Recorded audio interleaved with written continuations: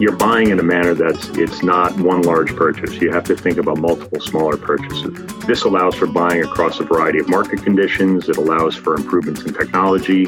You may have benefits here in contract mechanisms that could get overlooked. Welcome to Smart Energy Voices, an SED podcast featuring conversations with leaders of the energy transition, hosted by Smart Energy Decisions founder, John Failla. In each episode of Smart Energy Voices, John digs deep with industry movers and shakers to reveal insights you can learn from in their stories, personalities, and visions for the future. All right, let's dive in.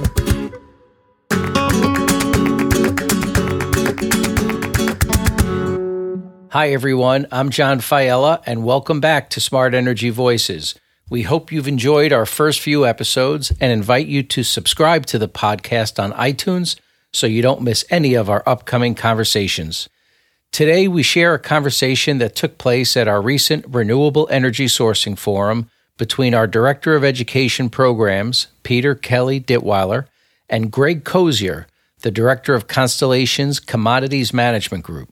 Greg has over 25 years of experience in the industry and offers useful tips on mitigating energy risk for renewable energy buyers. I know you'll leave this conversation with lots of ideas for your own renewable energy strategy. Let's dive right into the conversation with Peter and Greg.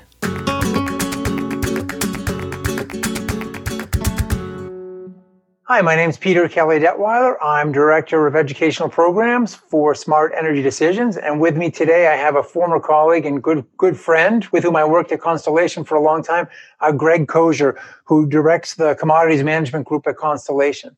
And today we're going to talk about how buyers manage their energy risk, both in terms of legacy buying, the way they used to buy electricity, and now as we lean forward into these renewable PPAs that have longer terms, are tied into a specific unit, what are the challenges and opportunities there? And Greg's been in this space for as long as just about anybody in the industry, so I know we're going to get some interesting viewpoints from Greg. So Greg, thank you and welcome to the program.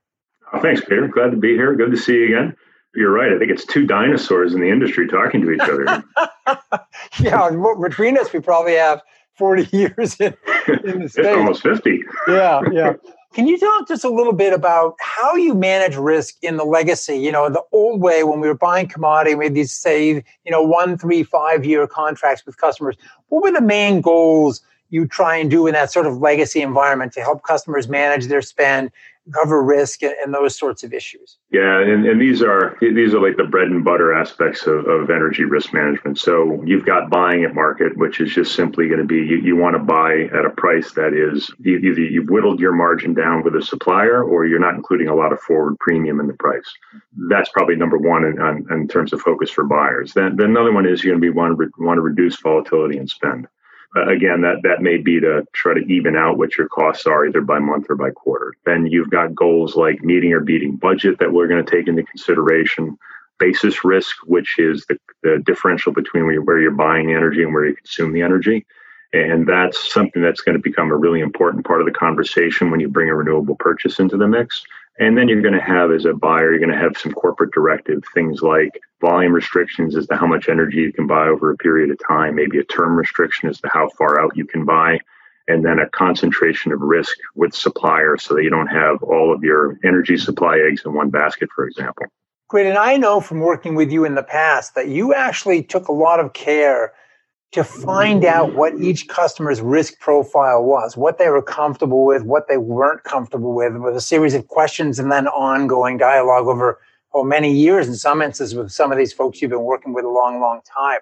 If you look across the whole range, is it a very broad range of risk that some buyers are willing to accept versus others? That's a great way of putting it, is that you have a huge swath. We might see that buyers that have a lot of commodity in their portfolio, so like a manufacturer, for example, may buy shorter term and they might buy something that feels more index-based. They may not necessarily want to buy a great deal of that energy in advance because they want their prices to be as close to market because energy factors in to such a large portion of their cost stream. They may want to buy their energy very close to what the market price is, meaning the index price. Then you may have retail, for example, or the hotel industry where they may say, I need to know what my costs are going forward for 2, 3, 4, 5 years. And they may want to actually have a large portion of that budget known in advance. So they'll skew towards more the conservative side. But in any event, to help an energy buyer build out their budget, you're going to have some sense of what these goals are in advance.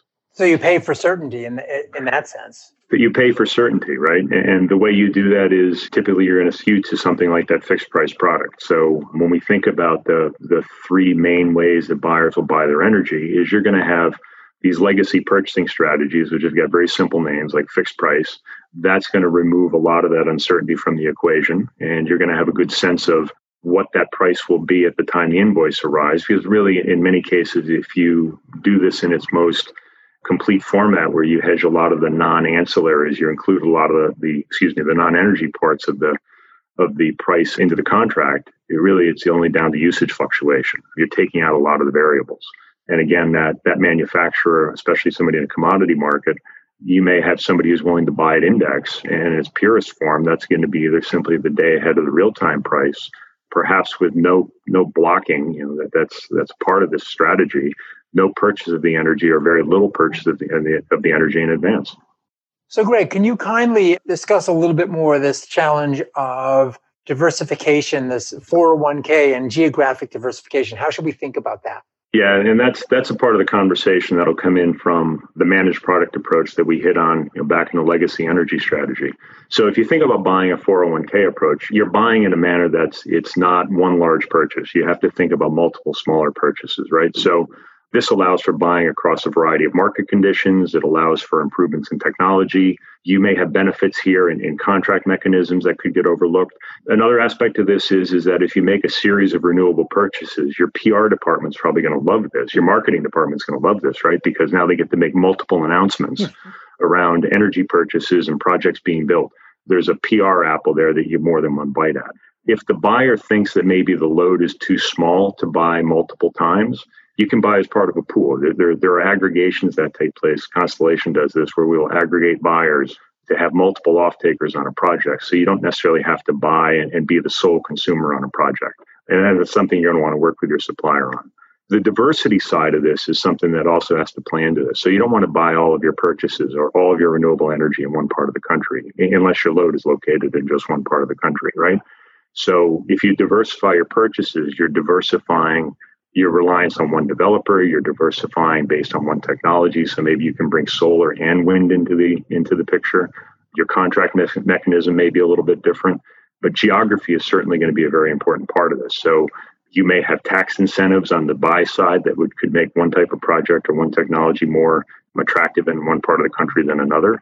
But from a buy side perspective, the environmental benefits of that project will probably accrue where you consume the energy. So a lot of folks will want to try to align the consumption and their production into the same, maybe regional ISO, for example.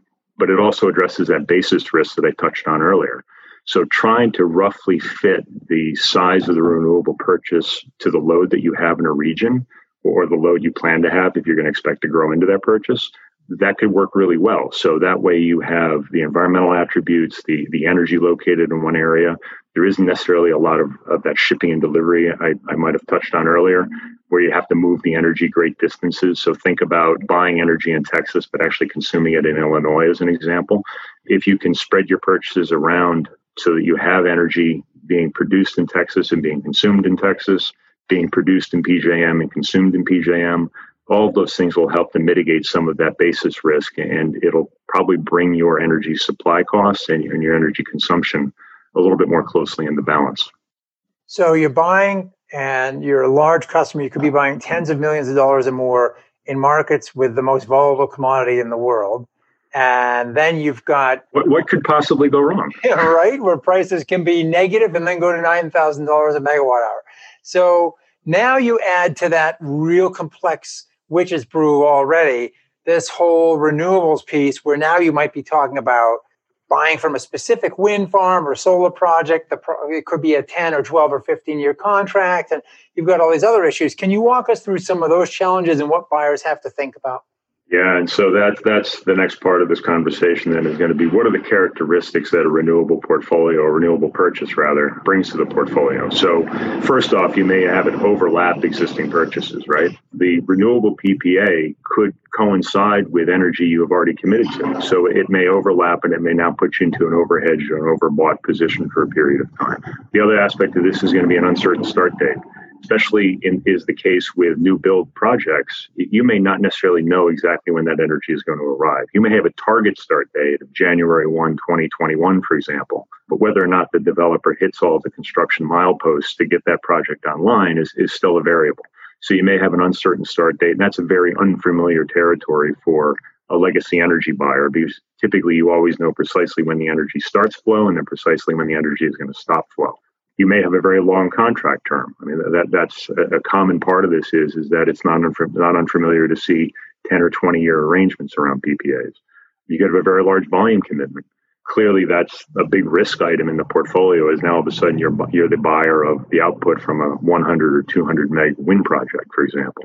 Budgetary risk is another huge part of this. So does the price change? So when you look at the PPA that the energy is being purchased, do you even know what the price is? You may know what it is on day one, but if there's an annual escalator involved, that could change over time. And so that generation price may arrive or may change over the life of the contract. So you have to understand how that works. Then you hit some of these more complex aspects of this, which are the unit contingency risk, meaning you only get the energy when the wind is blowing and the sun is shining. And that may not necessarily sync very well with the customer portfolio, the way they actually use the energy. You've got this variable generation risk, and this is something that can really surprise buyers, is that when you're in the conversation with a developer, you'll typically talk in terms of what the project will produce on an annual basis. But that doesn't arrive ratably over the length of the contract. It's going to arrive with some seasonality to it. Think a wind project that's going to have a lot more seasonality, or a lot more production rather, in the springtime and in the fall than it will probably in the height of the summer. And the height of summer may be when you need to consume most of that energy. Similarly with the solar project, right? You're going to have a lot of production middle part of the day, the middle months of the year, and then certainly less as you get off to the tails. So that sort of variability in the way the energy is going to arrive across the calendar is very different. And that can be associated with a covariance risk. And this is where you get into this last point here around basis. Depending on where that project is located, the covariance, which is the way that project produces energy and then delivers to a particular point on the grid, could really suppress prices on the grid. And this is where you have now a lot of wind projects, for example, or a lot of solar projects in one area delivering to a particular part of the grid.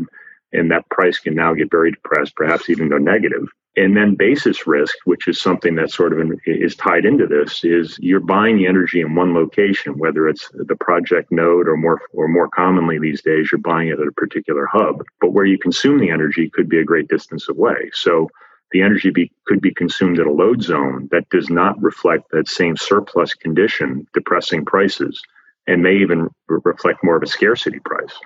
There's a lot to think about here. What if you're dealing with these energy buyers you have for years, for decades now, not to rub it in, and then suddenly, could be the chief sustainable officer or the CEO or someone else says, "Hey, guess what? I just got this PPA for you, and it's yours to manage." How do you take that and integrate that into what you already had in your portfolio? What are the challenges around that? Yeah, so that's sort of the example of if the PPA gets dropped on you as the energy manager, how do you adapt your portfolio to accommodate that? So, one I'd say is try to quantify the exposure, right? Understand things around when that delivery is going to start, what that looks like in terms of volume. Are you going to get project recs with it? How does the price change? Is it one flat price across the entire term, or is there an annual escalator involved? Maybe you want to be able to turn that energy off. Do you have the ability to curtail if prices at your delivery point go negative? So there's a lot of things there that you have to try and understand around the exposure that you as the buyer have. Then you want to understand, what are the products available to me that could help mitigate that exposure, right? So your energy supplier, a power marketer, a bank, for example, may be able to offer you a basis swap to help move that energy to a location where it's more applicable, where you actually consume the energy. Or you may have insurance style products that are like a volume firming arrangement or an option, something like a cap, a collar that may help mitigate some of the price and volume fluctuations across the term. And then the last one I'll say is you want to talk with your energy supplier, right? Because there are ways of taking delivery of energy physically rather than in the virtual style that's more of a financial product. You can do a physical delivery, and that supplier can actually bring the energy to your light switch. And it takes a lot of the risks that we've just talked about out of the equation. So I can imagine these days you are having some very interesting conversations with buyers all across the United States. It happens more than you think. It certainly has changed the conversation, especially in the more recent years, around how to take into account these variabilities that have really changed the way we have to think about the energy and how it's consumed. It's not just purchasing in one location for one discrete period of time. Now you may have to adapt that purchase to accommodate a much longer purchase, one or two much longer purchases in the portfolio that merely may have disrupted the way you bought energy in the past. Well, it's never a boring conversation with you, Mr. Kozier. I appreciate your insights today.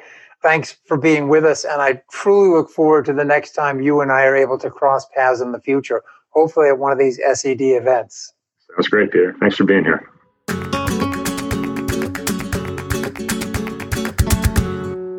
Thanks to Greg Kozier for his insights and to Peter for facilitating this interesting conversation. Greg's bio and related links can be found in the show notes for this episode.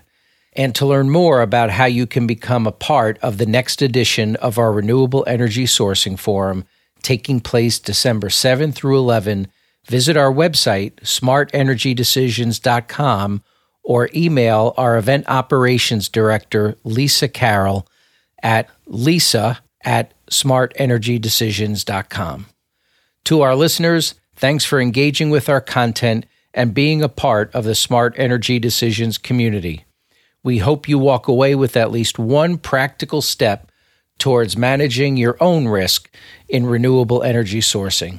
If you enjoyed the episode, subscribe to the podcast on iTunes and tell your colleagues and peers about it.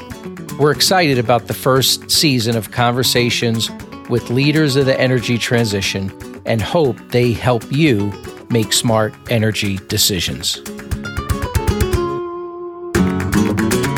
Thanks for listening to Smart Energy Voices, an SED podcast. Digest the insights from today's episode and take action on the ideas that have inspired you. Join us every Friday for conversations with smart energy leaders. We also invite you to check out another SED podcast, Beyond the Meter. Each episode of Beyond the Meter features innovative energy projects and initiatives by large electric power users. To keep up to date with trends and happenings in the energy transition, visit smartenergydecisions.com to register for our daily newsletter and become part of the Smart Energy Decisions community.